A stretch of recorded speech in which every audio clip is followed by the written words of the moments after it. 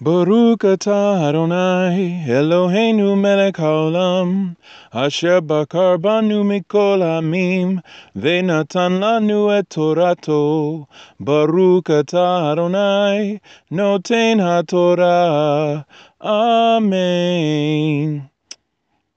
Baruch haba b'shem Adonai. Amen.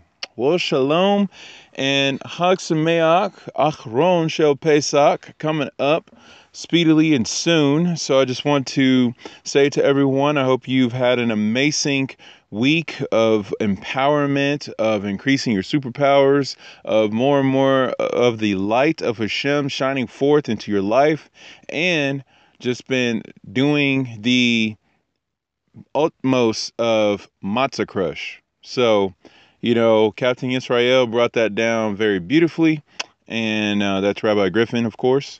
And I just want to encourage us all to continue to do so, that with all the moedim that Hakadosh Baruch Hu grants unto us, that we take full advantage of every single mitzvah that we can do within that allotted amount of time. So with that being said, I want to start off with a couple of things actually from Parsha Achare, because guess what? Eretz Yisrael will be going into study for Parsha Achare at the conclusion of Pesach, which ends with the meal of Mashiach. So they're going to roll right out of Pesach into Yom Kippur, which is so crazy because Captain Israel was rolling out of Pesach right into Sukkot on the 15th of Nisan in today's Aliyah that he dropped. This is day 6 of Pesach, so that particular Aliyah for the week is what he brought down. So out of all of the Aliyot today that I could ever recommend, I totally recommend this one. He starts off very, very unassuming. Like, I'm just going to read you the Aliyah today for Pesach Day 6. And then it's not going to be too over the top, but we're just going to work on some fundamentals. And then all of a sudden he just gets crazy. So obviously something is wrong with him and he needs to get some help. But needless to say, I encourage everyone to please check out the Aliyah Day, Pesach Day 6, from Rabbi Griffin, aka Captain Israel. So, back to Parsha Achare, though, for Yisrael. Dr. Sakal and I go back and forth every week with insights and bombs. I literally call his drops Sakal bombs, and last year we came to this understanding that, okay, so the Torah portions split after Pesach for Yisrael and the diaspora. And it's just a common thing, not just as a diaspora day, but particularly just because of the Torah reading and the Torah cycle. So we won't be able to catch back up until Parsha Bechukotai, getting us ready for Shavuot. So we're going to be like a week behind, so to speak, if we do not live in Eretz Israel on the Torah cycle, which is totally fine to an extent because, that's just what we do. But however, all of the goods, are just getting thrown down and we're just like, okay, we're a week behind. We'll get there. Hang on. So anyway, him and I talked about this last year and, he was like, you know what? I'm just going to go ahead and study. I'll be fine. Just go ahead and do it. And I can have 2 weeks of studying a Kare and, kind of thing. I can study 2 Torah portions at once because, he's crazy like that because, Dr. Sakal can multiply himself and be in different universes and dimensions at the same time. Like something's wrong with him, but that's cool. So this year I decided to go ahead and follow him this time. So we have been hopping through Parsha Achare as well as studying Parsha Pesach, which are different readings of Parsha Bo, and we have Parsha Bamidbar in there. We have Parsha Kitisa in there.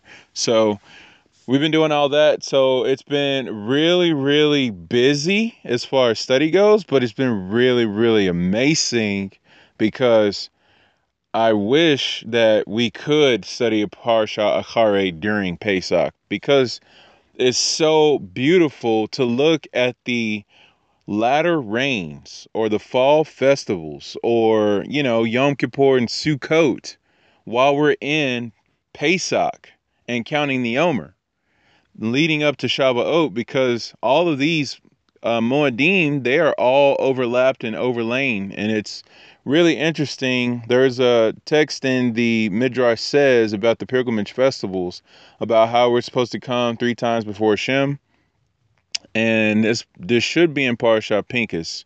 If it's not, then it is in Parsha Emor.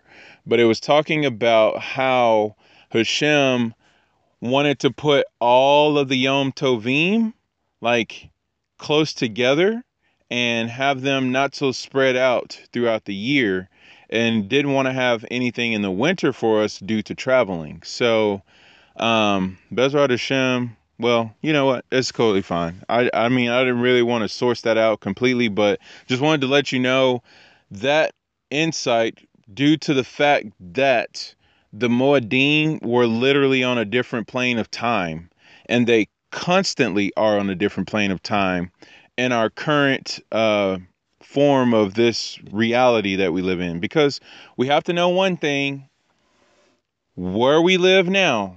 Please hear me when I say this, because this is going to sound very crazy. And you already know, I told you I get crazy, Passionate, hype, and extreme, 365 live for my king. Okay, anyway, but that's old news. You already know that. But the current frame of reality that we live in is called fallen, right? Like we're dying and we get sicknesses and diseases and all sorts. People are going crazy and being corrupt and all kinds of stuff. And there's this little thing, I don't know, called sin or something. Yeah, kind of big deal. So because of that, everything that is in the primordial form of Torah, i.e., the Torah as it existed before creation, we don't fully yet know, grasp. We have access to it through Mashiach Yeshua, but it's not the fabric of our reality. But it can be accessed, it can be available. This is why Mashiach says, greater things than these you will do. Not just the miracles, not just the miraculous wonders, but understanding the depth and the riches of the glory of Hashem, which is so funny because the glorious riches and excellencies are found in Mashiach. Because he is the essence of Hashem's word. He is the extension of Hashem. He's Ben Ha-Elohim, the Son of God. All sorts of stuff. But anyway, so when we look at the Yom Tov, the Yom Tovim, why is there seeming to be during the life of Abraham that he gets circumcised according to Pirkei de Rebbe Eliezer on Yom Kippur, and then 3 days later, when the angels visit him, it's now Pesach. But then while it's Pesach, he's hosting the guest as if it's Sukkot, which is not really different for him because he's always hosting guests. So I guess it was Sukkot every day for him. But I did talk about, and I believe it was with Mikael, the incredible Talmud, back in Parsha Vayera, that pretty much the way Abraham and Sarah lived, they lived as if it was the days of Mashiach, because the supernatural and miraculous things that happened with their tents, with their own bodies, with their own souls, and how they overcame their Yetzer Hara, and all sorts of just incredible, amazing things. Just study Parsha Vayera, Parsha Chaye Sarah, and you'll get what I'm saying. Like clouds of glory leading them, their guests always having enough food. And I mean, you literally look at how Abraham and Sarah traveled, and it looked exactly like Bnei Yisrael in the wilderness. You got the family of Israel, i.e., Abraham and Sarah and their young ones and their servants, their household. And, it looks exactly like that because they have a bunch of people with them. They have a bunch of cattle, livestock. They have a bunch of wealth, treasures, and all sorts of riches, following them. And everywhere they go, there's all this provision for them. Not to mention that the Be'er Miriam, the well of Miriam, the rock of our salvation, Yeshua HaMashiach, went with them wherever they went. Which is why when Hagar was kicked out, that it followed her to go give her water so that she could be nourished while her and her son Ishmael were banished out. And then that's where Memtet also shows up and speaks to her and gives her the prophecy about everything that's going to be going on with Ishmael. So yeah, that's all Parsha Lech Lecha and Vayera, which are actually two Torah portions that directly mirror one another. You can check out the Keherd Humash insights on that. And it's just so beautiful how you can tie all the different parallels and correlations that go on back and forth those. So anyway, just want to point that out about the festivals, that the way we celebrate them now, they're going to be drastically rearranged in the time to come. And may Hashem come on and let it go. Let it go. Let Mashiach go. Come on. Bring him. Finish that last bandage. Go ahead and bring the Shekinah and, rectify us, make for us, pour pure water upon us, remove our stony hearts, give us hearts of flesh, cause us to cry out, and get out of exile. Because the cool thing is this is not the way we're supposed to live. This is exile. Just trying to think about, man, the great American dream for us who live in America, or, making Aliyah to Israel, which, by the way, this really hurts my heart to say this. So yes, this is a swerve. I was listening to a drash about making Aliyah and being accurately converted, whatever that means. Actually, I know what that means, but anyway, being converted under specific Rabbonim, rabbis, who are affiliated, or who are actually not affiliated, who are certified to make true converts that can have a new lineage and be deemed to make Aliyah and be completely 100% legit according to their standards in Eretz Israel, like so much so to the point where you could live there, have children, your children could get married to other Yehudim. It would not be a problem. No one will disregard you for your lineage, because they'll be like, okay, this guy is certified and stamped Jew, even though he's a first generation Jew, or his parents a few generations ago weren't Jewish or whatever. That all gets worked out. And then if you die, they would not dig you up as well. Because, by the way, one of the most horrible things that happens is they do find ways to dig people's bodies up and remove them from Eretz Israel because of calling them illegitimate converts, because they're not certified. And also, this Josh was bringing up, the Josh didn't bring that up. I learned that from another source. But anyway, the Josh, though, was saying, if you want to be a hero and think only your conversion matters with Hashem, trust me, this hurts what I'm about to say, but it's totally fine, because, we are heroes. We are Avengers. We're B'nai Yosef. So, I mean, if you ain't going to let him in, then that's a problem, because we're with him. So there's that. But anyway, here it is. Here's the point. He says, if you want to be a hero and think your conversion only matters with Hashem and you're living for him, well, that's going to be a problem. You go live in Eretz Israel, you start having children, and your children want to get married. They go get married, and the other family wants to check, background, want to check lineage, make sure, everything's kosher on both sides, because, that kind of happens, a little bit of a background check, quote unquote, so to speak. When Jewish children get married, you don't just go, oh, I like you. Hey, you want to go out on a date? No, families talk. Fathers talk. It's mainly the fathers. The mothers can talk and everything, but it's the fathers who need to step up and make it happen. Because you clear the airways and the whole households, everything is all good. The children find out if they like each other. You know, the boy and the girl, they find out if they like each other, and then, you know, they're chaperone the whole time. They're not even touching, which is so cool. Wish I would have had that, but I digress. But anyway, so he goes on to say, when you go through all that, okay, if you were the hero person over here who was like, yeah, I'm converted before Hashem, but I didn't go through any one of these particular rabbis' conversion, then guess what? Your son's not going to be able to, your child or whatever, whether it's a girl or a boy, they're not going to be able to get married to this other person that they want to get married to. And he says that they're going to hate you forever because, you know, now they can't engage into the Jewish community because they're illegitimate. To which I would say at that point, convert and get it done, right?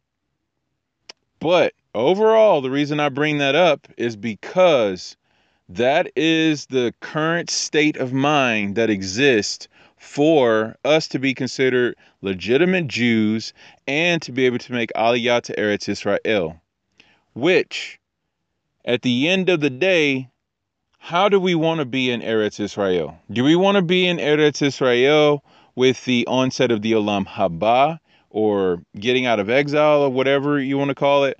Or do you want to go over there and have to deal with all the hoop jumping and all the juggling torches?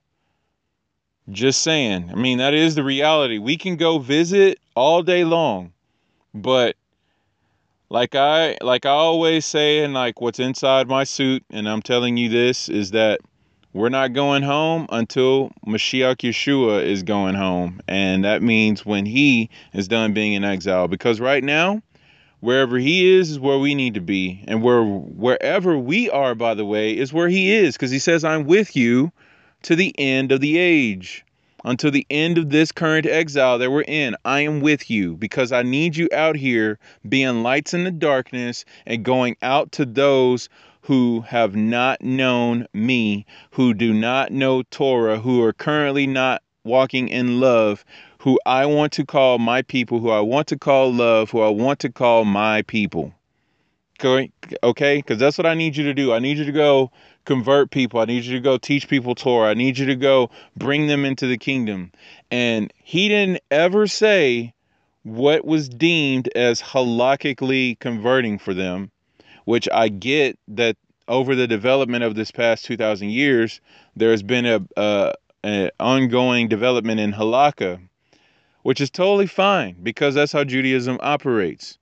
However, are we going to go with Mashiach's words, or are we going to go into this little pigeonhole over here? Which, by the way, if we try to go into that pigeonhole, at some point we have to ixnay our belief in Mashiach Yeshua, even though the JC character of Christianity is not really who we believe in, because we know that's a made-up character. He only came around the 300s from Constantine and Marcion and all that kind of stuff, with something called the New Testament, which is very, very false and very, very slanderous at best. And yeah, so anyway. So yeah, so we're not giving up Mashiach, and you know, we have to stand strong and we have to fight until it's time for us to go home. You know, we have to be lights in the darkness. We have to be in the camp of the lepers because that's where Mashiach is. Okay? Now, obviously, Mashiach, his spirit is the Torah, okay? Because we learned this again from Rashi and Ramban, Bereshit chapter 1. What hovered over the waters? The Torah, the throne of Hashem, the spirit of Mashiach, okay? Like all those different sources.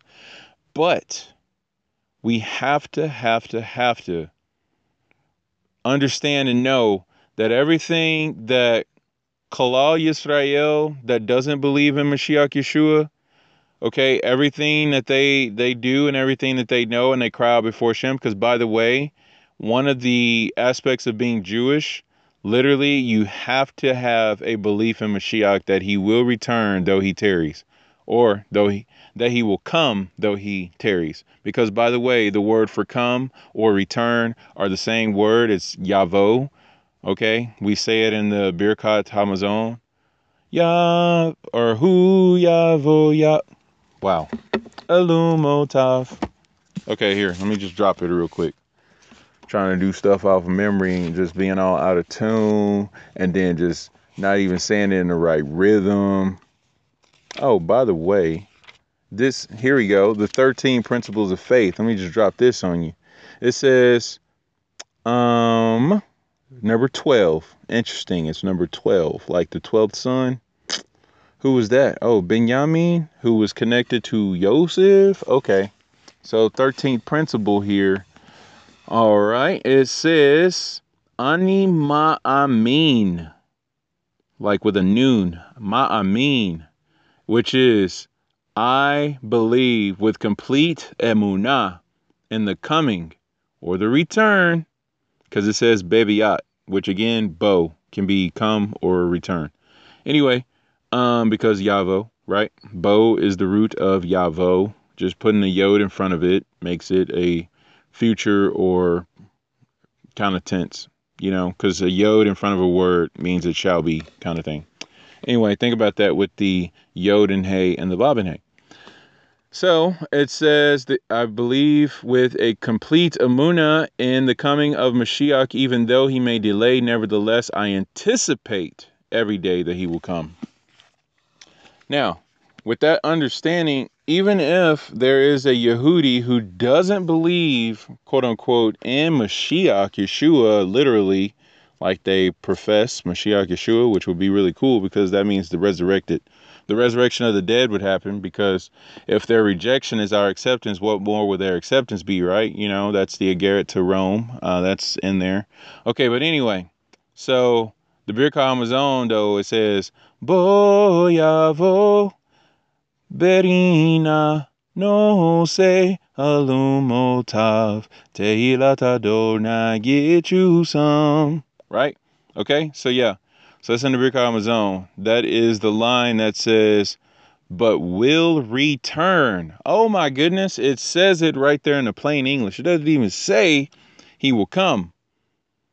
It says he will return. It's right there. So anyway, in case you doubt it, it's in the Siddur. And yeah. So I just want to encourage us that, and to finish my thought about those who don't believe in Mashiach, whether they profess him or not, if they are truly walking in halakha, if they truly devote their lives to avoda, Torah, chesed, if they attach themselves to Hashem, if they cry out into shuva, if they have been mikved, if they are circumcised of the heart and of the flesh, flesh part for men only, obviously, for obvious reasons, they believe in Mashiach. They believe in the same Mashiach we believe in, because the simple fact is we will not be drawn to walk in Hashem unless it is through Ben Ha-Elohim, Mashiach Yeshua. Which is why it's so important for us to know Judaism teaches that there are Mashiachim in every generation. So to have a belief in a different Mashiach is totally fine, because ultimately that Mashiach is a reflector and a pointer and an attachment, sinew, if you will, of Mashiach Yeshua himself. Kind of like running out the conduits, right? The branches, the vines, grafting in, and all that kind of process. The circuitry, the wires, offshoots, okay? So ultimately, if it's going to be a Mashiach, it's obviously Yeshua HaMashiach, because he is the Torah made flesh, and Mashiach is Torah. So there's that. So I know that may not sound comforting, and you may be like, what in the world? Why are we talking about this? We're supposed to be on the last day of Pesach. Well, part of us leaving Egypt and going into the wilderness and watching our enemies be splashed down in a very horrible way is having an understanding that we don't get to go home and make Aliyah, be in Eretz Israel with the third temple until Hashem brings us home. This is the picture of all the commentary about Noach, whether he was righteous in his generation or not, and did he pray for people because, he built his ark, and then when the flood came, he just went in and didn't really stand out there for anybody. So for us, we're outside the ark, and we're letting the ark get loaded up, and even if the door closes, we're going to pull a Captain Marvel and phase through the entryway and be safely safely boarding on to the ark, so to speak, which is just a fancy way of saying, obviously during the end gathering, we will be gathered in. Hashem will gather us in. Why do you think Mashiach is coming on clouds of glory? Why do you think there are going to be pillars of fire everywhere? I talked about this, Parsha Tazria Metzora. So, yeah, the whole Behemoth and Leviathan drop from that. So, yeah, Shemini, Tazria, Metzora. Those 3 Torah portions in line is like the ultimate get you some for the coming of Mashiach. So, all right. So now with all of that out of the way, let's see here. I want to go straight to what Rabbi Griffin was. No, not yet. Not going to go there yet. I'm actually going to go to my Kare drop that I was talking about. I got 2 of them. So yes, this is going to be a very long podcast. So everyone, please be comfortable. The stewardess will come by with almonds and grape juice. So, enjoy yourself. Everything's kosher for Pesach because that's just how we fly during this week. All right. So, first of all, why do we have a, what is it called? Tradition that Mashiach was 33? Well, I want to bring that down because, those 2 goats that are offered on Yom Kippur? Well, check it out. This is cited by Benny B. And here's all his sources, but I just want to take a second and read this whole thing because you got to read the whole thing to put it together because it's really crazy. It's really deep. Okay, ready? Rabbi Abraham Ibn Ezra makes an extremely cryptic comment on the passage from Vayikra 16:8, by the way. It says, and if you are able to understand the esoteric meaning of that which is after the word Azazel, you will also know the esoteric meaning behind the goat sent to Azazel. All right, so that's part 1. Okay, so let's go to 16:8 real quick. Hang on, wrong gun. Put that gun down, get this one. All right, going ballistic with these logistics. This is me taking time to pull up my source right now. Please enjoy the music while your party waits. Just kidding. Okay, 16:8. 16:8 says, and he shall place lots upon the 2 goats, one marked for Adonai and one marked for Azazel. And understand what's after Azazel. It says, Le Azazel Vehikriv, which is Aharon shall bring. Okay, or Aharon brings near. All right, so he says that this is Ibn Ezra again, right? Ibn Ezra. He says, you'll also know the esoteric meaning behind the goat sent to Azazel and the esoteric meaning of its name. Okay, so understand the meaning of that which is after the word Azazel, which is to bring near, and you will also know the esoteric meaning behind the goat. So the goat that's sent away is also going to bring near. Okay, that's crazy. So you're going to push something away that's going to die a very, very horrible death, but it's also going to do this thing of bringing us very near at the same time. And then it says, for there are Havarim for it in Scripture, which Havarim we know is the root of Avengers, by the way, us superheroes fighting together to bring the light of Hashem to the 4 corners of the world, to battle against lawlessness of all kinds and anti-Semitism and rooters of different species.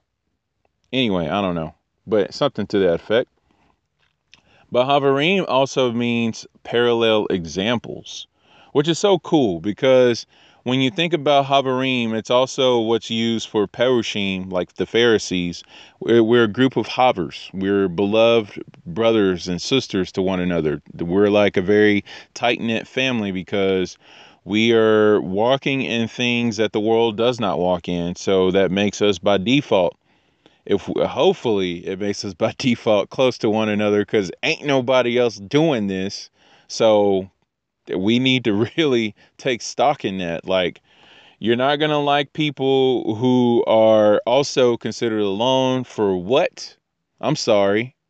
We're both separating meat and dairy. We're both walking in Torah and mitzvah. We're studying the Torah portions every day. We're davening as much as possible. We know what tefillin are. We know what tzitzit are. We keep our heads covered, and we don't, eat unkosher things. So, like, what do we have against one another?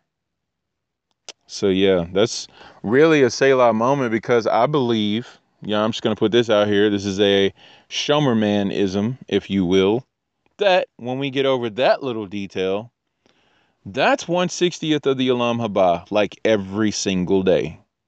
Because we can walk up to any Yehudi and be like, Shalom, would you like to daven, Minka, or Shakarid, or whatever time it is, or hey, just need to ask you a question. I was looking at, the Rambam over here and trying to figure this out. And part of this is in Ivrit, and I'm still learning Ivrit. I can kind of sound out the word, but I was just wondering if you could help me with definitions, or if you could give me a little bit more to elucidate, like something like that. Just a really small example, But anyway, just imagine that. Any Yehudi, they're not going to say anything about you because of who you're affiliated with or what type of keeper you're wearing. Okay, that has got to go. It's got to go. Homeboy's got a head covering on. He fine, okay? He cool. All right, just let it go. Let it go.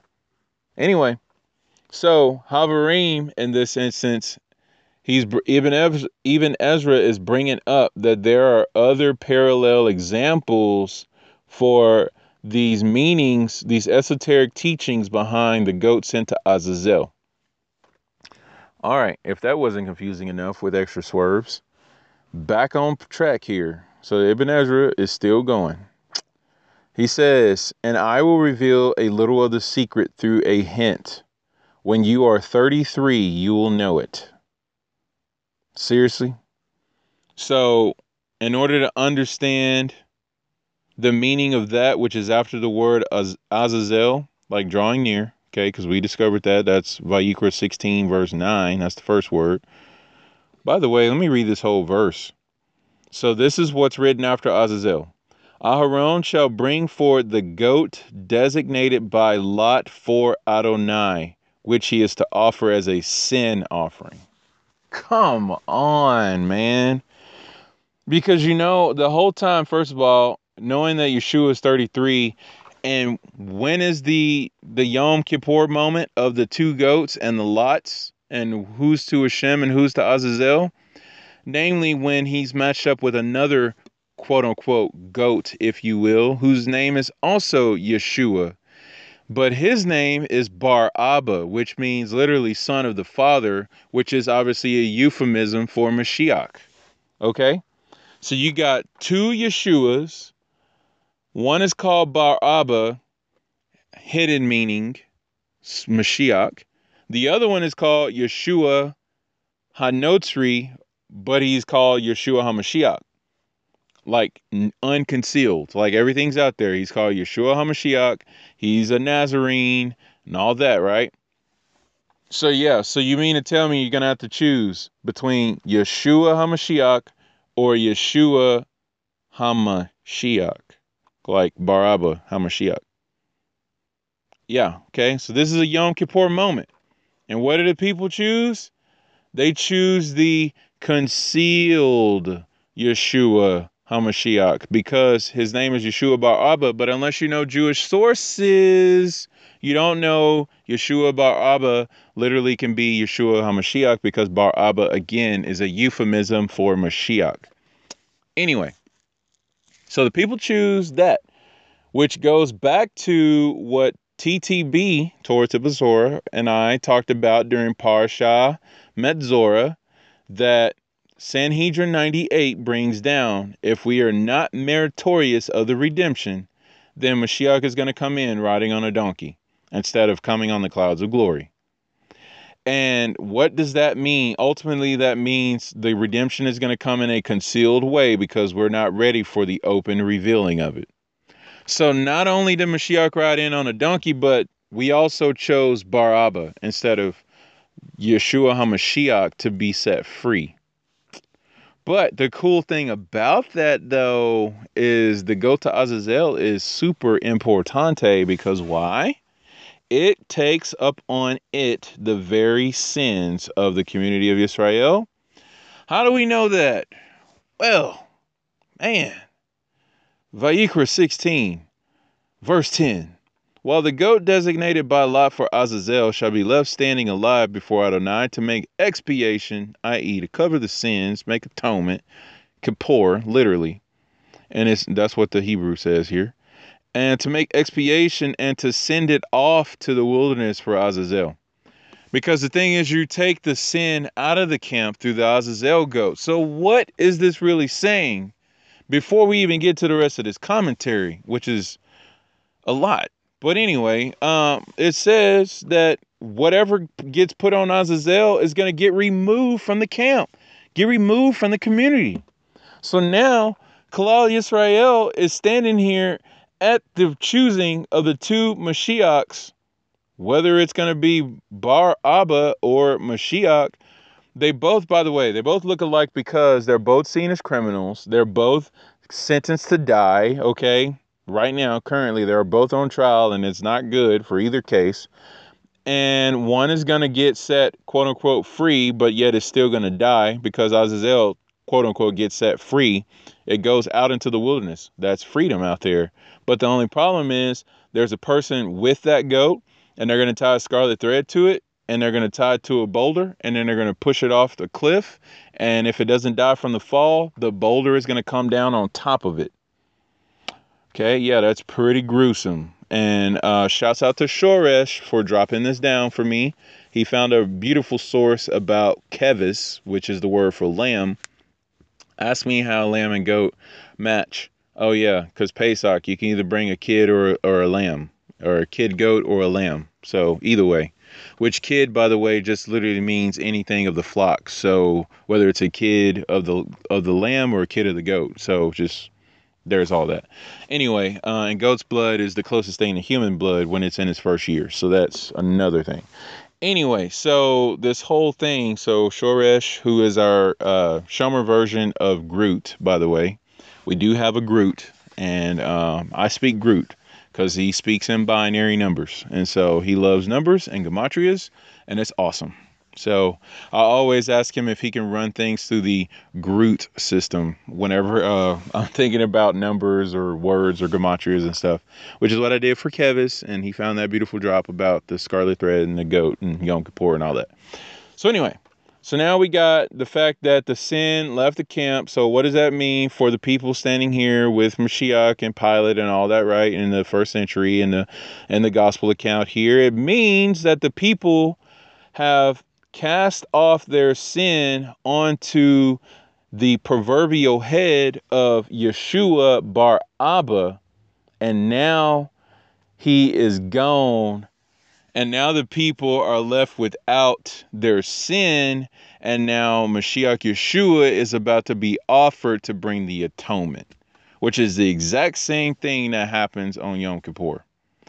So anyway, I was just going to go into the rest of this commentary, but I feel like we don't need to do that now because I want to talk about other stuff. So that's the first thing. You got to be 33 in order to know stuff like that. And welcome to 33, everyone. A yom yom huledet, a yom yom huledet. Right? Okay. Second thing from Parsha Akare cited by Benny B is this whole thing about Yeshua the Nazarene. Check it out. This is super importante, so please listen up. Matthew chapter 2, verses 22 through 23. Warned in a dream, he withdrew to the region of the Galilee, and he came and lived in a city called Nazareth, which is very, very close to Nizvet. Okay, only few letters difference, but yeah, they're definitely related. Nazareth and Nizvet. Nizvet is the mother of David, by the way, who was considered to be a harlot because Yishai, who is David's Abba, he divorced her and sent her away and all this kind of stuff and was like, I'm not a legitimate Jew because I'm from Ruth and a Moabite can't enter the community and all this kind of stuff. And anyway, through a whole series of events, he ended up being intimate with her on what he thought was his wedding night with his new wife because he thought his new wife was not legitimate because he married a non-Jew and all this kind of stuff. But they switched places, like, you know, Raquel and Leah and stuff. And then they had a child from that union, you know, Yishai and Nizvet, and it ended up being David. And so Nizvet was like walking around looking like with child and stuff. And then the parents were, and everybody around the town, and even Yishai himself was like, how dare you really just go out and do that? So she was considered exactly in the same light, if you will, of Miriam, the mother of Mashiach, because when Miriam conceived through the Ruach HaKodesh, so now you parallel that back to Yishai, who can be likened to a Ruach HaKodesh kind of person, because Yishai was considered to be so righteous that the only reason that he died was because of the original sin of the primordial serpent, which is the eating from the tree of the knowledge of good and evil. Other than that, he was sinless, which is just obviously a dialed down form of one who is without sin, but it gives us a picture that a human person can exist who can be the father of Mashiach, who can be without sin. However, the Ruach HaKodesh obviously is outside of time, space, and creation and all things, and so obviously that had no effect. You know, the counsel of the serpent, eating from the tree of knowledge of good and evil, the selling of Yosef, or the golden calf, like that doesn't affect the Ruach HaKodesh because it's beyond that order of creation. So there's all of that. Anyway, so that's Nizvet. Neither here nor there, but there. All right. So he goes to Nazareth, as we normally say in English. But this is Yosef, by the way, with his family. Yosef is moving himself, Miriam, and his newborn, Mashiach Yeshua, and all that, right? So he's warned in a dream to withdraw into this region of the Galilee because Mashiach's going to be revealed from Galilee. Zohar drops that down. Other Midrashim drop that down. Kol HaTur. Yeah, anything you want. Vilna Gaon. I don't know what else you want. Okay, so anyway, all that, because that's where Mashiach's got to come from. He's got to be revealed in the place where the exile began. Because the first exile that happened when we got into the land was Assyria and Babylon. Assyria came first, but it's not really considered an exile because we still had the temple. And Yehuda and Benjamin, their two tribes, were still occupying Eretz Israel, namely the Temple Mount and Jerusalem. So there's all of that. But anyway, so the exile came from the north, which is in the upper Galilee area. So the redemption is going to come from the north because Hashem uses that which wounds. He also uses that to heal. Did I have that on a quick tab? Please tell me I got on a quick tab. Yes, no, maybe so. Where'd it go? Come on, we can do this. I took a picture of it. It was in, yes, Baruch Hashem, Shemot Rabbah 23:3. For with the very thing with which he wounds, he heals. Speaking of Hashem. Shemot Rabbah 23:3. Okay, so exile started in the north, redemption is going to start in the north. Anyway, this is important. Okay, he says that it might be fulfilled, which was spoken through the prophets. He will be called a Nazarene, which is Notzri in Ivrit. So Yeshua ha-Notzri comes through the prophets. Okay, we know that Yeshua's got to be a Notzri from Nazareth through the prophets. But here's the thing. Here's what Benny B brings down. He says, This passage has puzzled many believers and fueled the anti-missionary arguments against the validity of the Gospel of Matthew. Ask an English-only believer to show you where, literally, ask an English-only believer. See, this is the problem. Swerve, of course. Talking to a coworker of mine who I like to call Professor Shaul, aka Professor X, like Professor Xavier. He, Bezrat Hashem, upon his conversion, he will be a Avenger, and he will, I'm just speaking it out. Okay, prophesy. Okay, here we go. So when Hashem converts him and he comes in, he becomes a part of Sar Shalom. He becomes a Lapid, get you some. He takes upon his mantle as a Avenger, as Professor Sheen, because Professor Shaul, Professor X. Okay. He was talking to me about a discussion he was in with various groups of people, some who believe in God and some who don't, which is kind of interesting since you're going to use that as your background to talk about something scripture related. Like literally, that's what this group is doing. But anyway, he asked me, he says, so when Cain and Abel happened, I was like, yeah, that's good. Cain and Abel did happen. That's awesome. That is Cain and Hevel. That's their Hebrew names. Again, speaking to an English-only believer, but that's cool. So he said, so when he went to the land of Nod among those people, and I said, beep, beep, tag, stop, please. Let me stop you right there. And he goes, okay, what? And I go, well, here's the problem with Nod.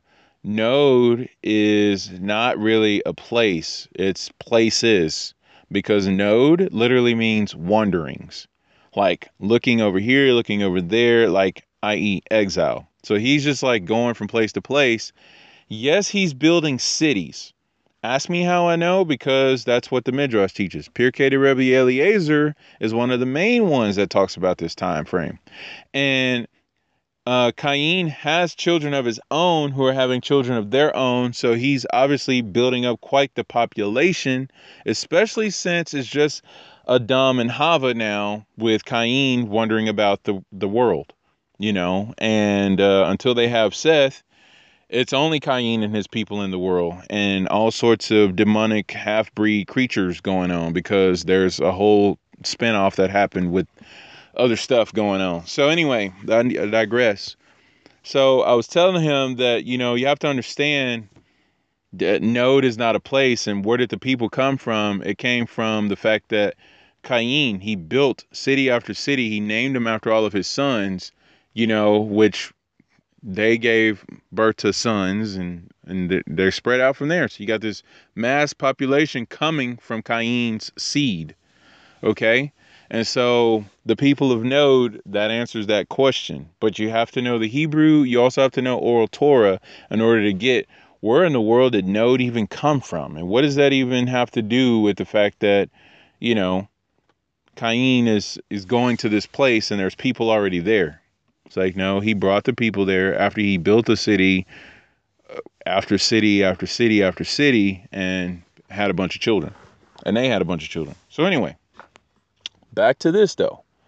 So English only, it chops out a lot of stuff. So ask an English only believer to show you where the prophet said the Messiah will be called a Nazarene. I just want to check this out right now. Where does the prophet say that Yeshua will be a Nazarene? So let's see. Nazarene. Let's just type that word in real quick in the good old Bible Hub. So I'm looking in Bible Hub for the word Nazarene. Okay, that is Nazarene.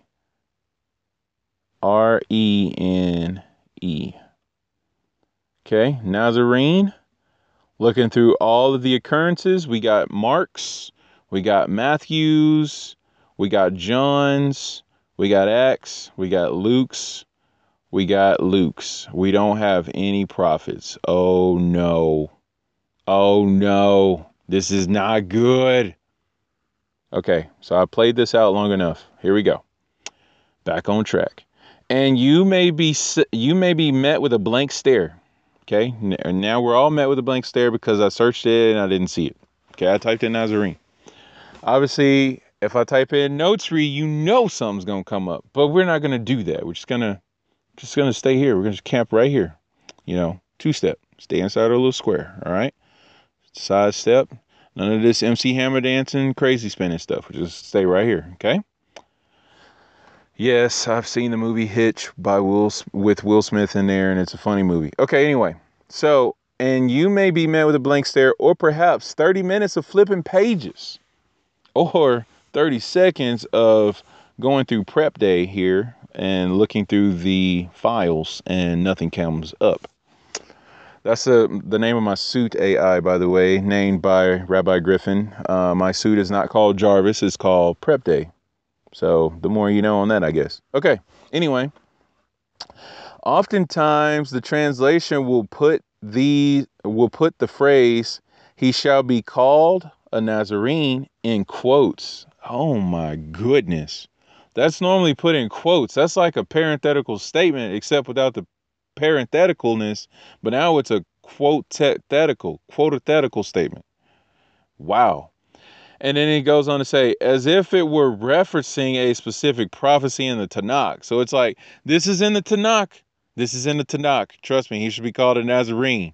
And it's just like, first of all, the Tanakh doesn't even mention Mashiach. Like, forget about it. It doesn't even say Messiah. The only the word for Messiah that appears in the Tanakh, this is, by the way, newsflash in case we didn't know, is for putting the oil on the head of Aharon as Kohen Gadol. That's your first appearance of Mashiach. So yeah, it has to do with the anointing oil that's placed upon the head of the high priest. It's in the form of a Greek letter, and it's usually what's used. That same oil is normally used to anoint kings. So Mashiach speaks of king and a priesthood who is anointed. A king and a priest who's anointed. Literally a high priest who is a king who's anointed. Okay, so just know that, believe that, trust that. Okay, so anyway, so there's that. So now it says, however, this is a perfect example to illustrate that one must have some type of grasp on the Hebrew language to understand the Brit Hadashah. You got to have a grasp on the Hebrew language to understand the Gospels, Acts, the letters, and Revelation. And yes, that is the Brit Hadashah. The Gospels, Acts, the letters, and Revelation. Okay? Because, I mean, that's what it is. It's letters. I did a preface to this on my Garrett to the Roman series. I highly encourage you to please check that out. I literally dug into factual Encyclopedia Britannicas and get you somes of historical accounts of canons, i.e. passages of scripture that are deemed holy and something that we should follow and read. However, anything beyond the Tanakh was not set in place by Yehudim. So there's that. Not saying that they're not important, but we know that, as Rabbi Griffin is so beautifully elucidating for us, when the things of the gospel were happening, it was not written down. When the things in Acts were happening, it was not written down. So everything was oral until at least around the late 1st century. So what are you going to do for people who followed Yeshua and who believed in him even after he resurrected? And before Shaul was done killing those believers? And before the temple was destroyed? What's a believer going to do? I love Hashem, I love Mashiach. What do? It's like, oh yeah, follow Torah, come to the temple as much as you can, dive in these prayer services and study the Torah portions and come to synagogue every Shabbat.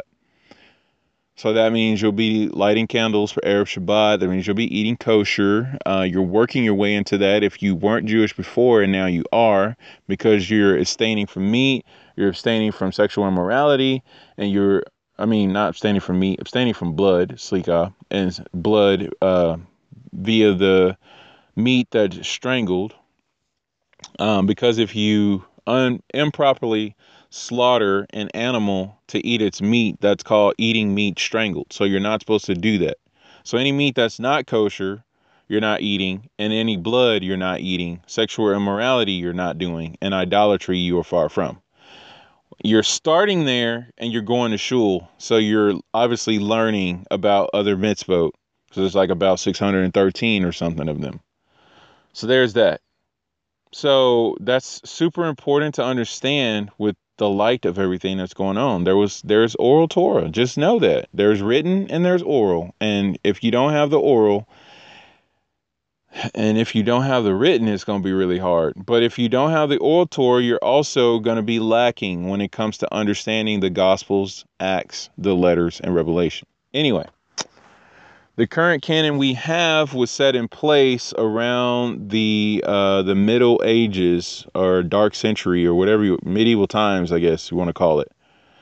Because before that, there were at least 3 or 4, if not more, different canons. The Didache, or the Didache, as some people like to say, the Revelation of Kepha, Clements, things like that. Those are other, Barnabas, and all sorts of stuff. It's all out there. But we landed on what we have today in our current canon of what's Matthew through Revelation. So anyway, so now he's saying that if you don't have some type of grasp of the Hebrew language, i.e. Torah, Judaism, or Torah, written Torah, notice how the gospel doesn't identify a prophet, but rather says prophets. Wow. Might be fulfilled that which is spoken through the prophets. Okay? So then it says, this indicates that the connection to the word Nazarene is found in at least 2 places in the Tanakh. Okay? The most famous connection is found in Yeshayahu 11. Of course, Yeshayahu would be the one. Because, by the way, you have to know this. Yeshayahu is called the king's Navi. Okay? He prophesied to the king. So, there is that. So, obviously, he should have been on this list. But just because he's the king's prophet, he didn't have to be. We could have had Amos or something. Amos or Haggai or Obadiah, he was, legit. Anyway, so in Yeshayahu 11, where is Notzri? Well, and I can tell you what, the beautiful book that I continue to have in my possession with the help and the gratitude that I give to Hashem is what the rabbis know about Messiah. And they also second this drop that's about to happen. It says, a shoot will come out of the stock, which, by the way, a shoot, a zamach, a branch, okay, if you will. And what do we say in our Shemone Esrei Matzmiach carrying Yeshua, may he cause Yeshua to sprout, right? Okay, yeah. Anyway, the Davidic rain prayer. All right, so he says a shoot will come out of the stock of Yishai, of Jesse, and a branch, Netzer. So we're going to have a Zamach and a Netzer come out of one place. We're going to have 2 Mashiachs come out of one place. Then it says, out of his roots will bear fruit. And a branch out of his roots will bear fruit. So a shoot will come out of the stock of Yishai, and a branch, which is Netzer, shall come, or out of his roots, and will bear fruit. That's Yeshayahu 11:1. Okay, so the word branch is Netzer. Here is universally recognized in Judaism as a reference to Mashiach. Okay, so there you go. Where does the prophets teach about Mashiach?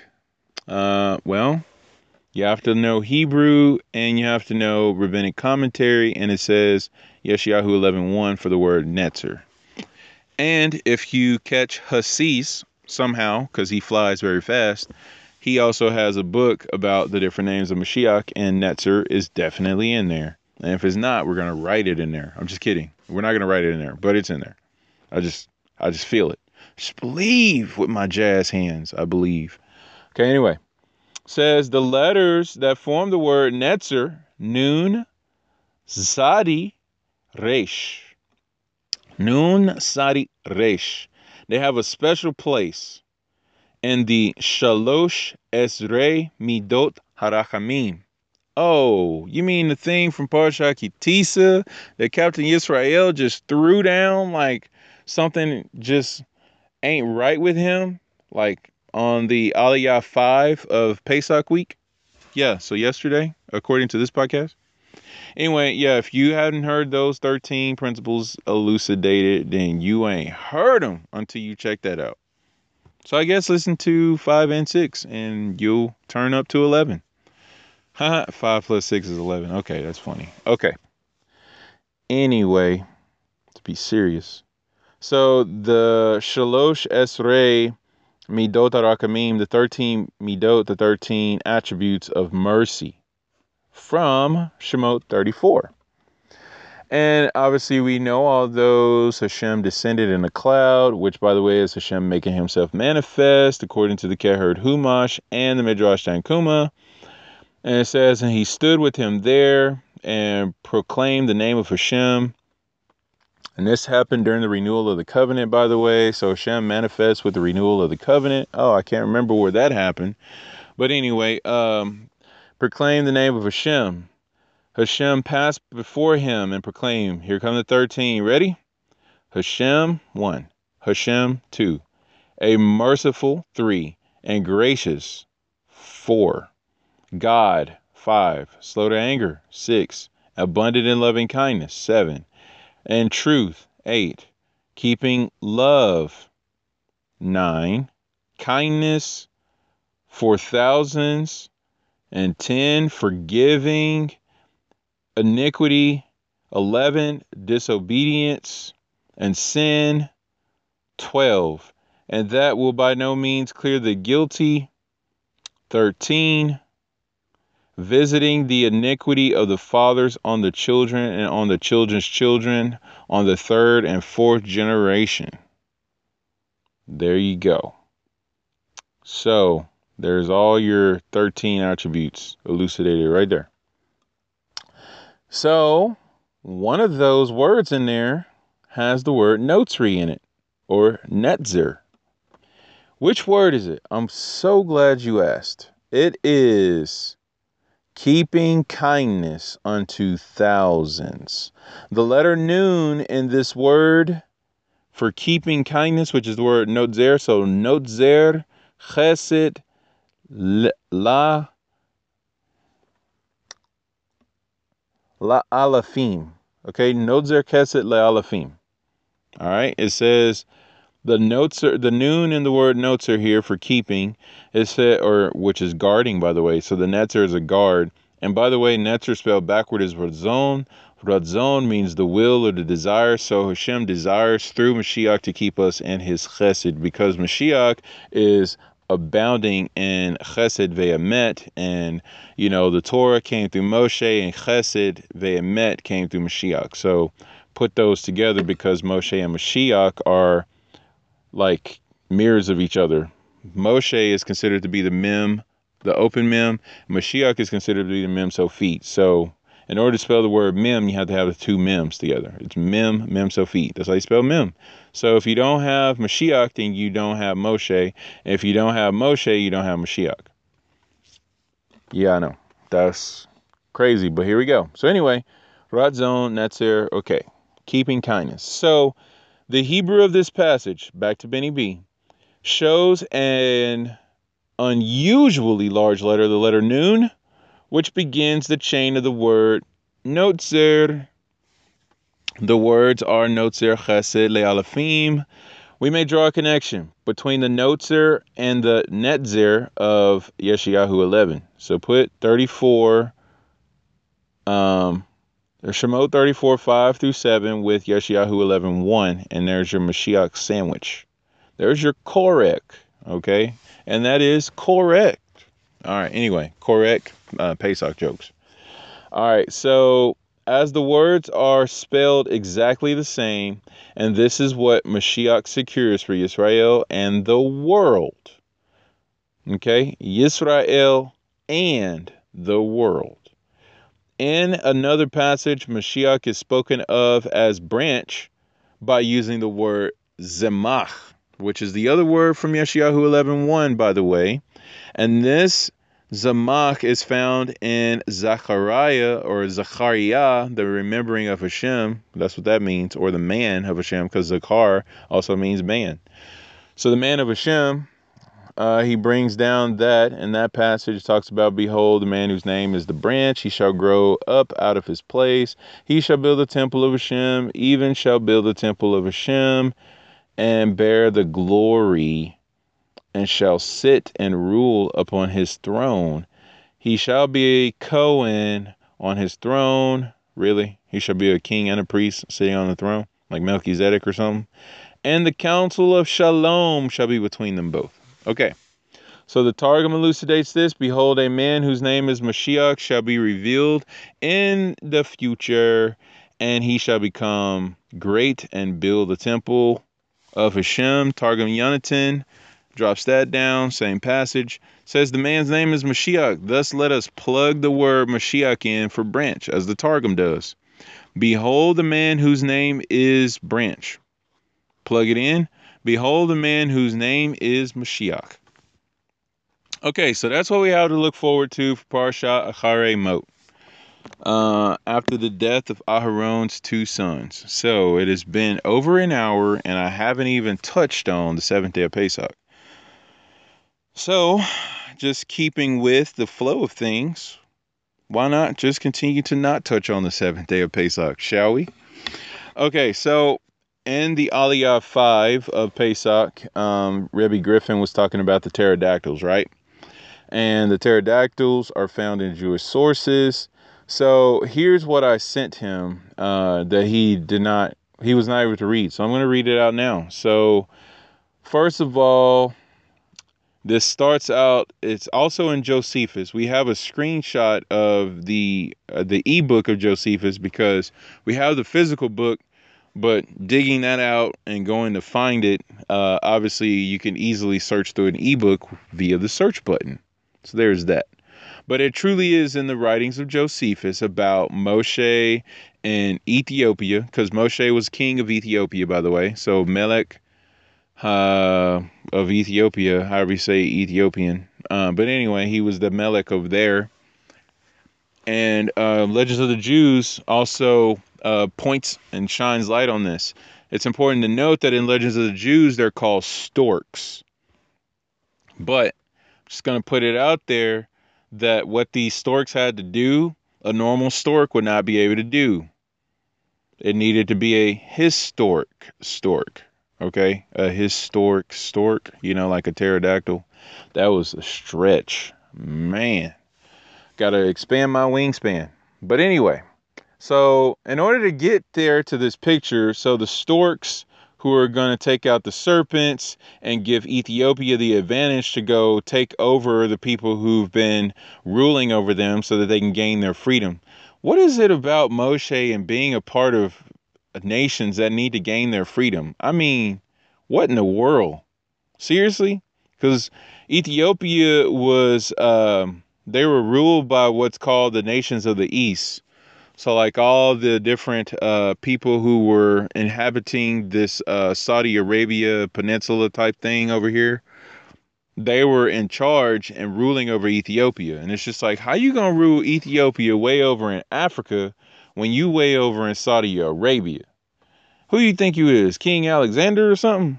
But anyway, so Moshe, when he flees from Egypt, he ends up going to Ethiopia, and they're like, please help us, save us. And he's like, okay, fine. Go get those big birds, and let's go take them out. So in order to read this account, I'm going to go back to Slika.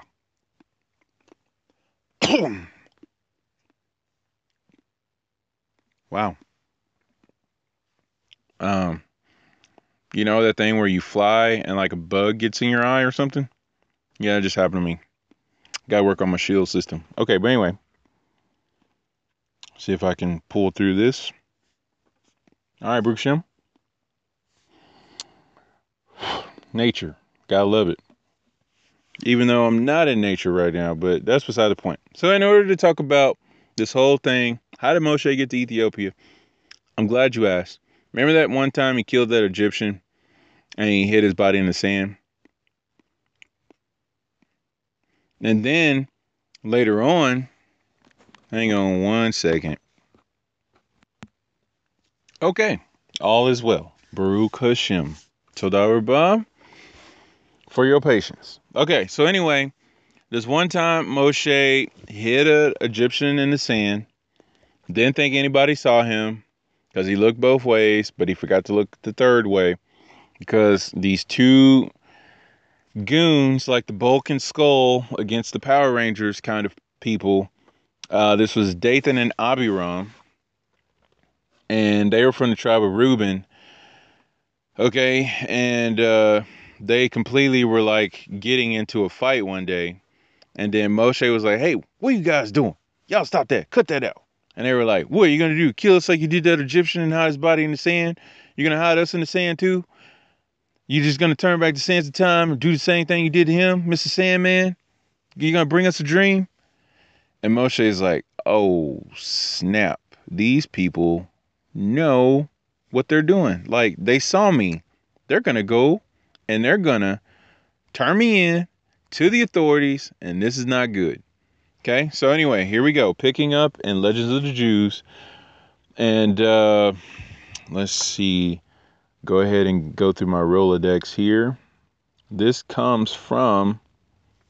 picks up anyway around Legends of the Jews, according to Safaria, to Legends of the Jews 2, section 4, verse 98. Okay, so I have the actual book from Ginsburg, the ebook anyway, and this is what I'm reading from. So it's in the section about fleeing from Egypt. All right, so picking up with this, in the middle of this quarrel, it says that the day after the thing with the Egyptians had happened, the two brothers began of malice of forethought to scuffle with each other. Talking about Dathan and Abiram. They're setting Moshe up. They're just going to make a fake fight. Which, by the way, this makes me think about people who are just constant drama in your lives. They're faking it. They really are. Because first of all, in order for you to be in a state of constant drama, you have to deny reality. And when you deny reality, you put yourself on the crazy train. And when you put yourself on the crazy train, you do this thing called insanity, which is doing the same thing but expecting different results. Dathan and Abiram, big picture of that. Hashem says do this, they do something in a form of disobedience and cause a bunch of problems. And the whole time they're just like, haha, we didn't mean to do that, but we did it anyway. We don't know why we did it, but we did it. Like Hashem said, don't store the manna overnight. Why did Hashem say that? Because Dathan and Abiram stored the manna overnight, and all sorts of grotesque things came out of their tent and got into the camp. So there's that. Slika. So anyway, they have a long history of this, and it all starts in Egypt. It all started in the exile. So they're just making up this plan. They're going to fight. So they said only in order to draw Moshe into the quarrel and create an occasion for his betrayal. So now they're trying to find an occasion to betray the Redeemer. I don't know where I've seen that before. But anyway, the plan succeeded admirably. Also don't know where I seen that before. Because when Mashiach was betrayed, I think it worked out pretty well. Because it happened and there was no one around to stop it.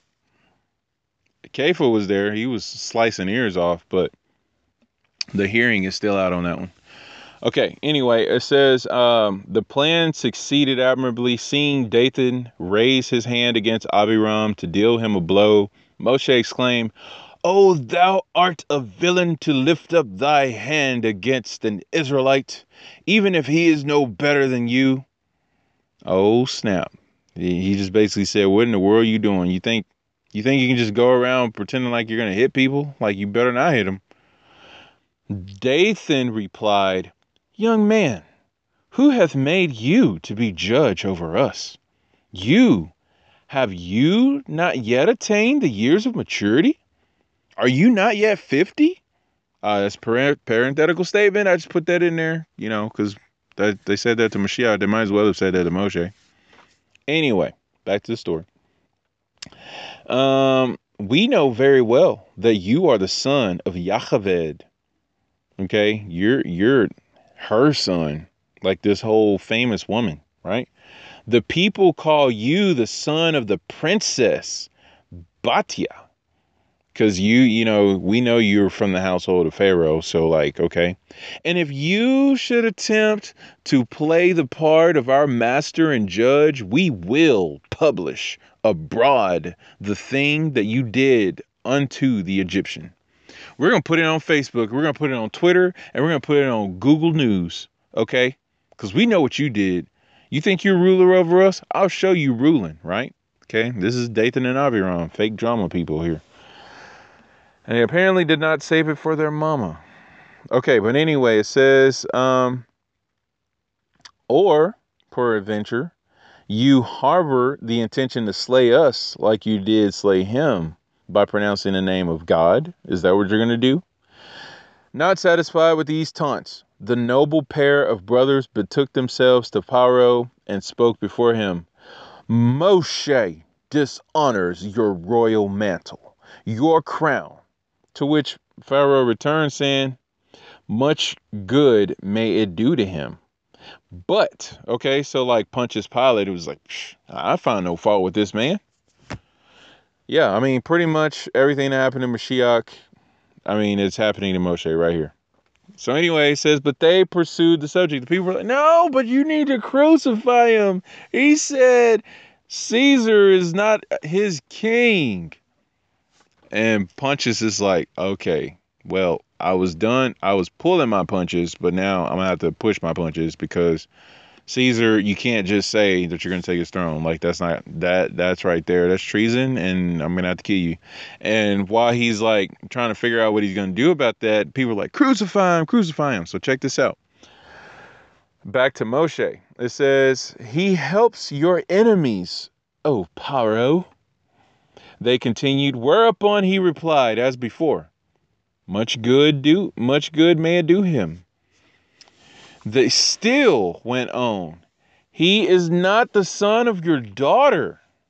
These last words did not fail of making an impression upon Pharaoh. A royal command was issued for the arrest of Moshe, and he was condemned to death by the sword. Okay. So when he was considered not to be the son of Batya, then that's a problem. So there's all sorts of stuff right there. It says the angels came to God and said, Moshe, the familiar of your house, i.e. the most trusted of his household. I believe we read that in the Siddur during the morning blessings. Oh, wow. It's in Legends. Okay. It's in Legends of the Jews right here. The angels came to God and said, Moshe, the most familiar of your house, is held under restraint. And God replied, I will espouse his cause. But the angels urged, his verdict of death has been pronounced. Yes, they are leading him to execution. So he's carrying his stake right now. He's going up to the crucifixion site. Yes, they are leading him to execution. And again, God may reply as before, I will espouse his cause. It's okay. So they're leading him to execution. I'm going to take care of it. So now it says, Moshe mounted the scaffold and a sword sharp beyond compare, like the Shakita blade, which is the blade that's used for kosher slaughtering. That blade is so sharp. My goodness. The blade is the same sharpness that was used at the Akedah for Yitzhak. Abraham was checking the blade to make sure it was sharp. There's a technique you use with the back of your thumbnail. Anyway, so same thing here. The sword is very sharp. So it says that it was set upon his neck 10 times, but it always slipped away. So in other words, this super sharp knife is coming down on the neck of Moshe. 1 time. Nope, didn't work. 2 times. Nope, didn't work. All the way to 10. Every single time he drops this knife down, it doesn't cut and it falls, like it slides off like his head. It's just like, will you quit hitting me over the back of the head with the bat, please? It's like, no, this is a knife. I'm an executioner and I'm trying to kill you, sir. Please stay still. Anyway, it says, but it always slipped away because his neck was as hard as ivory. Okay, so yeah, Moshe's neck turned into ivory. I can't remember exactly where I've seen that before. Oh, wait, like Yaakov when Esav came to kiss him. But really, it says by some commentaries that Yaakov came to bite him, but yet his teeth were not able to penetrate the neck of Yaakov. Anyway, that's Parsha Vayishlach. So anyway, go back there and check that midrash out. It's really cool. So now his neck was hard as ivory. Still a greater miracle came to pass. God sent down the angel Mikael, the great angel Mikael, in the guise of a hangman. Okay? Because you know the hangman is the one who's slicing the neck of Moshe right now, right?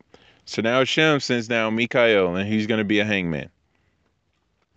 Okay? And it says, and the hangman charged by Paro with the execution was changed into the form of Moshe. So now we got some changes going on. So the hangman comes down, which is Mikael, and then Moshe's image transfers to the current guy who's dropping the sword down, right? So he's sitting there, can't cut Moshe's neck, so Hashem sends in Mikael. The hangman that is doing the sword chopping, now Mikael has taken his form. Moshe has now taken the form of the one who's chopping. So now, with that being said, if that isn't confusing enough, and it says this spurious Moshe, the angel, killed with the very sword with which the executioner had purposed to slay. Okay, so the spurious Moshe, the angel, killed with the very sword with which the executioner had purposed to slay the intended victim. Meantime, Moshe took flight. Okay, so Moshe is seen as an executioner, but then there's another executioner, and the executioner who's Mikael, by the way, in the form of executioner, slays the current executioner who looks like Moshe, so that it looks like Moshe actually died, but it's just his image. And then Moshe, who's actually offered on the stake here. Oh wow, Freudian slip much. Okay.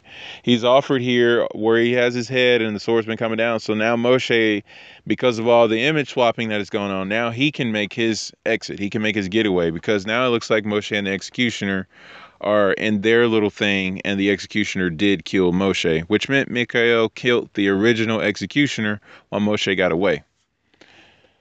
Okay, I know that's kind of crazy. Hopefully you followed it, but yeah.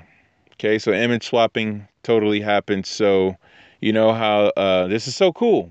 Captain Marvel just came out, and there's the whole thing with the scrolls, right? The scrolls can take on any form. They're shapeshifters, right? So the thing is Mikael started being a scroll when he came down because he took the form of the hangman. And then the hangman was able to take the form of Moshe. And so now, even though the hangman has the sword in his hand, he looks like Moshe, and then Mikael looks like the hangman. So Mikael now can slay, quote unquote, Moshe, because the hangman is Moshe. So he slays the hangman, which looks like Moshe. And the real Moshe stands up, and then he runs away. All right. So anyway, I just wanted to bring that down because that's how Moshe left Mitzrayim. Miraculously, looks like he died and all this kind of stuff, right? But he came back, just like Mashiach. Looks like he died. It was miraculous, but he came back. He was literally resurrected in less than 3 days, because 16th of Nisan was his resurrection day. And, you know, he showed himself to everyone for 40 days. Be like, just in case y'all didn't think, it's now day 40 and I'm still here. I'm still eating. Well, it's time for me to go now, but I've been with you. And I will be with you until the end of the age. So go out and make those Talmudim, and I'll be right back. And that was 2 days ago, because, a day is 1,000 years with Hashem. So anyway, may another day not pass before we see Mashiach. Okay, no more than 2 days does he allow his righteous ones to suffer. And that is all of Israel, because all of us, as Kol Echad, we are considered righteous because Kol Echad, we're called Mashiach. Because Mashiach is one body of many members. Come on. All right, so anyway. So with all that being said, he gets away and all that kind of stuff. And so now we go to Ethiopia. So when he succeeded in effecting his escape from the hands of the hangman, Moshe had no idea that a royal throne awaited him. Kind of like Mashiach when he ascended after all of the resurrection and the death and all that kind of stuff. He goes up and it's like, sit here at my right hand while I make your enemies a footstool. So yeah. So Moshe is going to go and he's going to say, you go to a royal throne. Okay, so it says, a war broke out at this time. Literally at this time was when a war broke out. It's like, great, now that we have someone who's available, now let's go ahead and start the war so that this person who just so happens to be available can help us do what needs to get done. So it says a war broke out this time between Ethiopia and the nations of the east that it had been subject to until then. Okay, so Ethiopia was in subject to the nations of the east until Moshe showed up. And then it says Kikanos, which is funny because instead of Kik, it could be Thanos, but it's Kikanos. Anyway, so Kikanos, the king of Ethiopia, advanced against the enemy with a great army. He left Balaam and Balaam's two sons, Janus and Jambres. By the way, you can find those interesting gentlemen in 2 Timothy, in the writings of 2 Timothy. Anyway, continuing on. So Kikanos, the king, advanced against the enemy with a great army. He left Balaam and his two sons, Balaam's two sons, Janus and Jambres, behind to keep guard over his capital and take charge of the people remaining at home. Okay, so Kikanos apparently is the king of the nations of the east who are keeping Ethiopia in bondage. Okay, so he leaves Balaam in charge with his two sons. Which, by the way, leaving Balaam in charge of something when you're not there without supervision, it's not a good idea. Here's why. The absence of the king gave Balaam the opportunity of winning his subjects. So Balaam now sees this as an opportunity to steal the kingdom. He's like, great, the king is gone. I'm going to take his people. All right, here we go. So he wins the subjects over to his side. He was put up on the throne, and his two sons were set over the army as generals.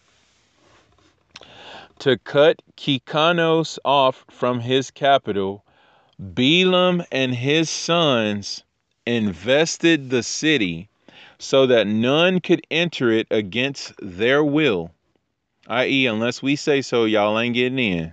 Thank you. Bye, Felicia. And it says, on two sides, they made the walls higher, like fortified to the heavens, like we find cities in Eretz Israel when we finally start going into the land, i.e., Parsha Shalach. Where the people are like, yeah, the walls are fortified to the heavens and there's giants in the land. What are we going to do? It's like, oh, Balaam must have been there. Anyway, it says, so they made the walls high on two sides. On the third side, they dug a network of canals in which they conducted the waters of the river, girding the whole land of Ethiopia. I.e., they made a moat. Okay?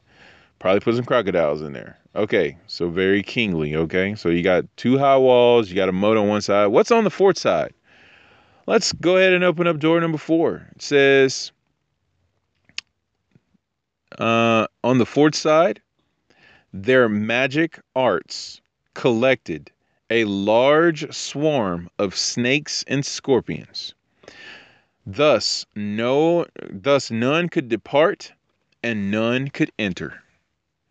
Meantime, Kikanos succeeded in subjugating the rebellious nations. When he returned at the head of his victorious army and spied the high wall, or the high city wall, from afar, he and his men said, the inhabitants of the city, seeing that the war, or he said, the inhabitants of the city, seeing that the war detained us abroad for a long time, have raised the walls and fortified them. The kings of Canaan may not be able to enter. On approaching the city gates, which was barred, man, Balaam be locking stuff up, says they cried out to the guards to open them, but by Balaam's instructions, they were not permitted to pass, i.e., they said, none shall pass. Shout out to the Monty Python Holy Grail watchers.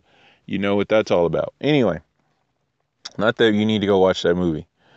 But none shall pass. And it says, a skirmish ensued, in which Kikanos lost 130 men. On the morrow, the combat was continued, the king with his troops being stationed on the other bank of the river. This day he lost his 30 riders, who mounted on their steeds and attempted to swim the stream. Then the king, Kikanos, ordered rafts to be constructed for transporting of his men. When the vessels reached the canals, they were submerged, and the waters swirling around and around, as though driven by mill wheels, swept away 200 men, 20 from each raft. Wow. On the third day, so we got a 3-day war going on, they set about assaulting the city from the side on which the snakes and scorpions swarmed. But they failed to reach it, and the reptiles killed 170 men. The king desisted from attacking the city, but for the space of 9 years he surrounded it, so that none could come out or go in. While the siege was in process, Moshe appeared in the king's camp on his flight before Paro. So as he's running from Paro, he comes up on Kikanos here. So Kikanos is not even the king of Ethiopia. I thought he was, but he's not. He's apparently just disenfranchised from his city. So that's interesting. So it says, so he appeared in the king's camp here, and it says, at once found favor with Kikanos and his whole army. He exercised an attraction upon all that saw him. Okay, so he exercised an attraction upon all that saw him, for he was slender like a palm tree, his countenance shone as the morning sun, and his strength was equal to a lion's. Important to note, Moshe was given the strength of an angel when we go back to our burning bush incident, which obviously is stronger than a lion, but I digress. At the burning bush, Moshe gets a superpower upgrade. So then it says, so deep was the king's affection for him that he appointed him to be commander-in-chief of his forces. At the end of the 9 years, Kikanos fell a prey to a mortal disease, and he died on the 7th day of his illness. His servants embalmed him, buried him opposite the city gate towards the land of Mitzrayim, and over his grave erected a magnificent structure, strong and high. Upon the walls thereof they engraved all the mighty deeds and battles of the dead king. Oh, how fun, how fortunate. Okay, so anyway, now after the death of Kikanos, his men were greatly grieved on account of the war. One said unto the other, counsel us, what shall we do at this time? We have been abiding in the wilderness, away from our homes for 9 years. If we fight against the city, many of us will fall dead, and if we remain here besieging it, we shall also die. So we're either going to die or we're going to die. So what are we going to do? For now, the princes of Aram and the children of the east will hear that our king is dead. and they will attack us suddenly, and they will fight with us until not a remnant will be left. Now, therefore, let us go and set a king over us, and we will remain here besieging the city until it surrenders unto us. They could not find, or they could find none except Moshe, fit to be their king. They hastened and stripped off each man his upper garment, and cast them all in a heap up on the ground, making a high place, on top of which they sat Moshe. They made a throne out of their clothes, y'all. Come on, man. Wow. Well, this is a picture of Hashem is enthroned upon the praises of Israel, because with our garments, our prayers, we make a throne for Hashem. So anyway, the nations understand that apparently. So they take off their upper garments and they make a heap and they put Moshe up there. It says, then they blew with trumpets and called out before him, long live the king, long live the king. And all the peoples and the nobles swore unto him to give him Adoniah for a wife, the Ethiopian queen, the widow of Kikanos. They made Moshe king over them on that day. They also issued a proclamation commanding every man to give Moshe of what he possessed, and upon the high place they spread a sheet wherein each one cast something, this one a gold nose ring, that one a coin, and onyx stones, and bdellium pearls, or pearls. So bdellium is one thing. Pearls, gold, and silver, in great abundance. Moshe was 27 years old when he became king over Ethiopia. He reigned for 40 years. On the seventh day of his reign, the people assembled and came before him to ask his counsel as to what was to be done to the city they were besieging. The king answered them and said, if you will hearken to my words, the city will be delivered into our hands. Okay, so at the words of Moshe, like whatever he speaks is going to come forth. Okay, wow. So he says, just do what I say. It's all going to happen. All right, so proclaim with a loud voice throughout the whole camp unto all the people, saying, thus said the king, go to the forest, fetch hither the young of the stork, each man one fledgling in his hand. These storks are so big that it's going to take one adult grown man just to take the baby. Okay, so this is a baby pterodactyl, okay, if we will. It's a baby big bird, at least. All right. So each man is going to have their own big bird, which is a little bird. So each man will have their own little big bird.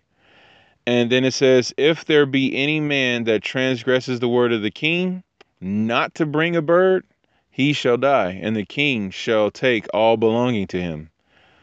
And when you have brought them, they shall be in your keeping. You shall rear them until they grow up, and teach them to fly as the hawk flies. Okay? So you got to teach these birds how to fly. That's funny, because they're not normal birds. That's why. Says, all the people did according to the word of Moshe, and after the young storks, or big bird pterodactyls, had grown up to full size, he ordered them to be starved for 3 days. Oh, snap. On the third day, the king said unto them, let every man put on his armor and gird his sword upon him. Each one shall mount his horse, and each shall set his stork upon his hand. And we will raise up and fight against the city opposite the place of the serpents. So we're going to go up the serpent side. Okay? It says, when they came to the appointed spot, the king said, let each man send forth his young stork to descend upon the serpents. By the way, these are the fiery serpents that we faced in the wilderness. These are also the serpents that appeared in the courtyard or the palace of Paro when Moshe and Aharon came with their staff, and they threw their staff down and became a serpent.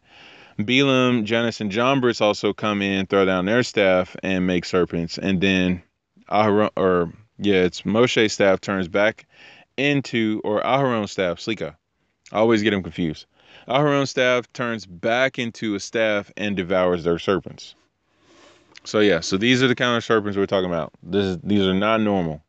Which, by the way, they're called Tanim, which is not Nachash, which is like something interesting because Tanim is also used for like dragon or crocodile.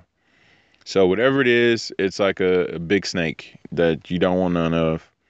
I guess it would be close to Anaconda, like the movie Anaconda that made real anacondas look like not really anything violent. Anyway, enough movie references. One more 80s pop culture reference out of you, young man, and it's it. Had it. Okay, anyway. Of course, I got to quote the Avengers sometimes, right? I am Iron Man. So it says, so let us send forth the young soldiers, send upon the serpents. Thus they did, and the birds swooped down and devoured all.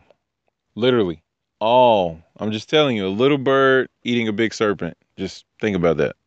So it's a big bird. It's probably a pterodactyl. Anyway, it's a bird, and it ate the serpents, like all of them. It says, after the serpents were removed in this way, the men fought against the city and subdued it and killed all the inhabitants. But of the people besieging it, nobody died. How about that? Because you got to think, what about the scorpions? Well, trampling on snakes and scorpions, that just happened through the birds and through the word of the king. Okay? So Mashiach and the Torah, because the birds are alluding to Mashiach, which Mashiach is likened to a bird, and then obviously the spirit of Hashem is going to give us the ability to trample snakes and scorpions. So that's the word of the king.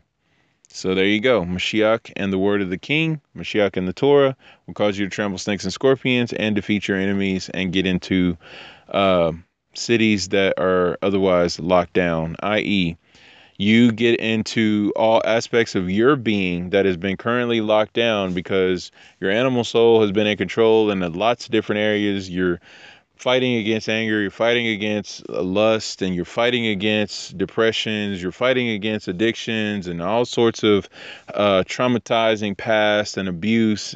But yet, through the word of the king and through the Mashiach, you will triumph and overcome. Baruch Shem. So the last little statement, or last little part here, says, when Balaam saw that the city had fallen into the hands of the besiegers, he exercised his magic arts, which enabled him to fly through the air, and he carried with him his 2 sons, Jannes and Jambres, and his 8 brothers. So wait a minute. You got 11 people all up in the air right now. That's ridiculous. Oh, this is where the invisible jet comes from. Okay. Thank you. I'm so glad that got cleared up. I was wondering how Wonder Woman and the invisible jet fit into Midrash, because I knew it had to. It says they all took refuge in Mitzrayim. So hence, when Moshe goes back to Egypt, he encounters the serpents and he encounters Balaam. It's just like, oh, we've done this before. Oh. And it's just, Moshe's like, listen, we got to quit meeting like this. So anyway, so there is that. All right. So to finish up on the 7th day of Pesach, now that we can finally talk about that, Acharon shel Pesach, 7th day of Pesach. This is the day when we go through the Yam Suf.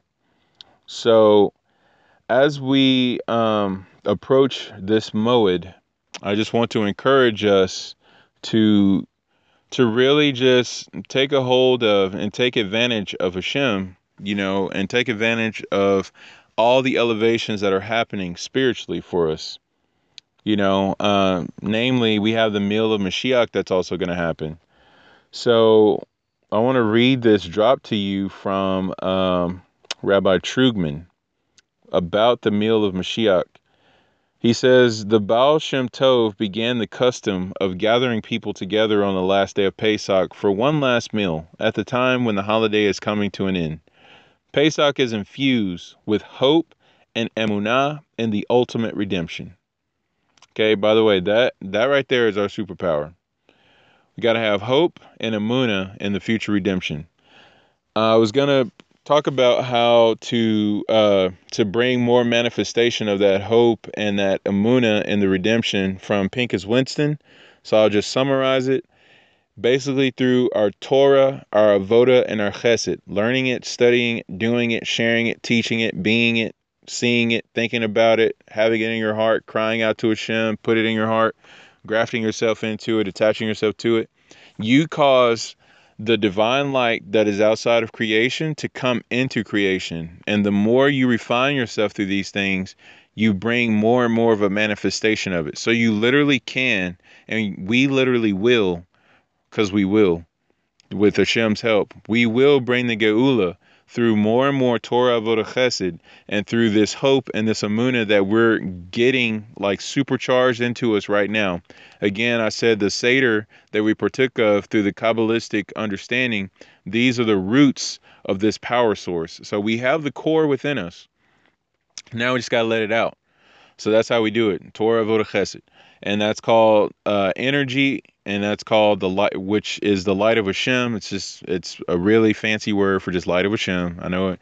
Ooh, energy, but it's like, yes, everything about us is energy. You know, we're atoms and particles and dimensions and all sorts of stuff. We exist in 10 different dimensions. We don't even know all of them, but we know a few of them. And so everything that we are living in, we have full advantage of. Again, I say we have access to it, but it's just we got to figure out the way to get there, and it's only through Mashiach that we get there. So back to this. Rabbi Trugman, he says the ultimate redemption of the Jewish people and the entire world. Ultimately, Mashiach is for the entire world because he was brought forth before the world to rule over the world and to bring the world to service of Hashem. Some of the world will choose to do that through Torah, and some of the world will choose to do that not through Torah. And then there's going to be a rectification process for that, obviously. But this whole Jews and Gentiles wanting Messiah, that's not true. It's like only the Jews. But Mashiach is going to go out to the nations, which is what's happening now. And the nations are supposed to not remain as nations. They're supposed to convert. And this is why the conversion thing is a problem if we don't just understand what is conversion truly. It's the same thing that Yisrael did at Mount Sinai. It's the same thing we do through the words of Mashiach. And by the way, according to Jewish halakha, if a potential convert understands that them being converted to Judaism means that they understand that they're taking up on a yoke of shame, they're taking up on a yoke of hatred, they're taking up on a yoke of persecution, they're automatically accepted, no questions asked. And I distinctly remember Mashiach saying, they're going to hate you because of me, like the world is. So therefore, anyone who is attached to Mashiach obviously hits that halakha, which means you're converted, no questions asked. At least you should be. But anyway, so it's for the Jewish people in the whole world. As the holiday ends, he wanted to focus on the longing one last time in a community atmosphere. The last meal is called Mashiach Seudah, i.e. the meal of Mashiach, where we eat matzah, we drink wine at the Seder, and we express our deepest and holiest visions for the redeemed future world. This is the time. Let your imaginations out, because we have to be little children. Children are the epitome of the example of who we need to be to enter into and partake of the kingdom of Hashem. So let's stop having our limitation and perceived notions, because Egypt, by the way, is limitation. And Egypt is not just a place, it's also a mind state. So we have been able to freely just release all of the limitation. There are no limits. We are truly binary form of Captain Marvel right now. So let's let it fly. Let's go binary, galactic, whatever you want to call it. Bust out, okay? Torah Avodah Chesed, hoping and Amunah, Mashiach, like visualizing, express it, speak it out, cry out, and do it, okay? Be it, see it, think about it. Change your thought life. Start giving your tithe. Bind yourself to a mitzvah, okay? Let it all like just full blown. Just hit the switch all the way past 11. Just turn it all the way up. By the way, that's my definition of turned up. Anyway, so we eat matzah, we drink wine, just like we did at the Seder. We express our deepest and holiest visions for a redeemed future world. Ultimately, our basis for wanting the redemption, wanting Mashiach to return, is not just for us and not just for getting back into the land, not just for rebuilding the temple, but so that all mankind could truly know God and for all the limitations and concealments to be taken away. All sickness, all disease, all famine, all death, just rolled away. It's gone. It don't even exist anymore. Only way we're going to know about death is by looking at the pierced place of the rock, looking at the piercings of Mashiach. That's it. That's the only way we're going to know about death. Other than that, it's not going to be existent. Obviously, it's going to take time for it to get there, but that's the beginning of it, okay? We're already in the beginning of it, quite frankly, even though some of us fall asleep. Now, so it says, just as we asked 4 questions at the Seder of Pesach.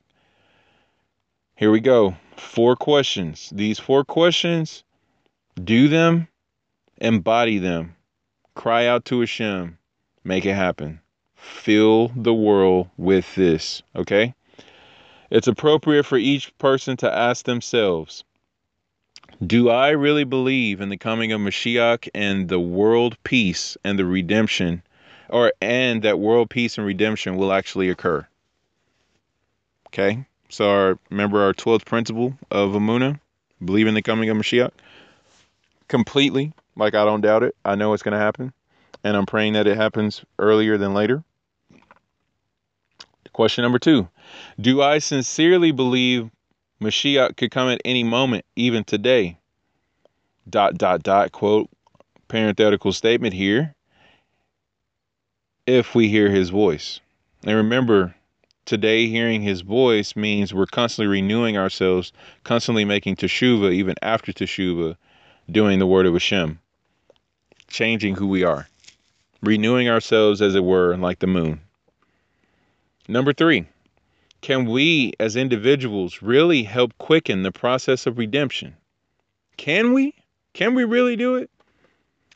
I encourage everyone to study the Art Scroll of Yirmiyahu, with the annotated commentary in there, a noted commentary, because learning about the redemption, learning about Teshuvah and overturning harsh decrees, Tractate Rosh Hashanah as well, that's something we need to understand, because Yirmiyahu is telling Yisrael, Babylon is coming, the temple will be destroyed. And they're like, no, we're good. There's other prophets that aren't even saying that. You're like the only one. So like, why should we listen to you?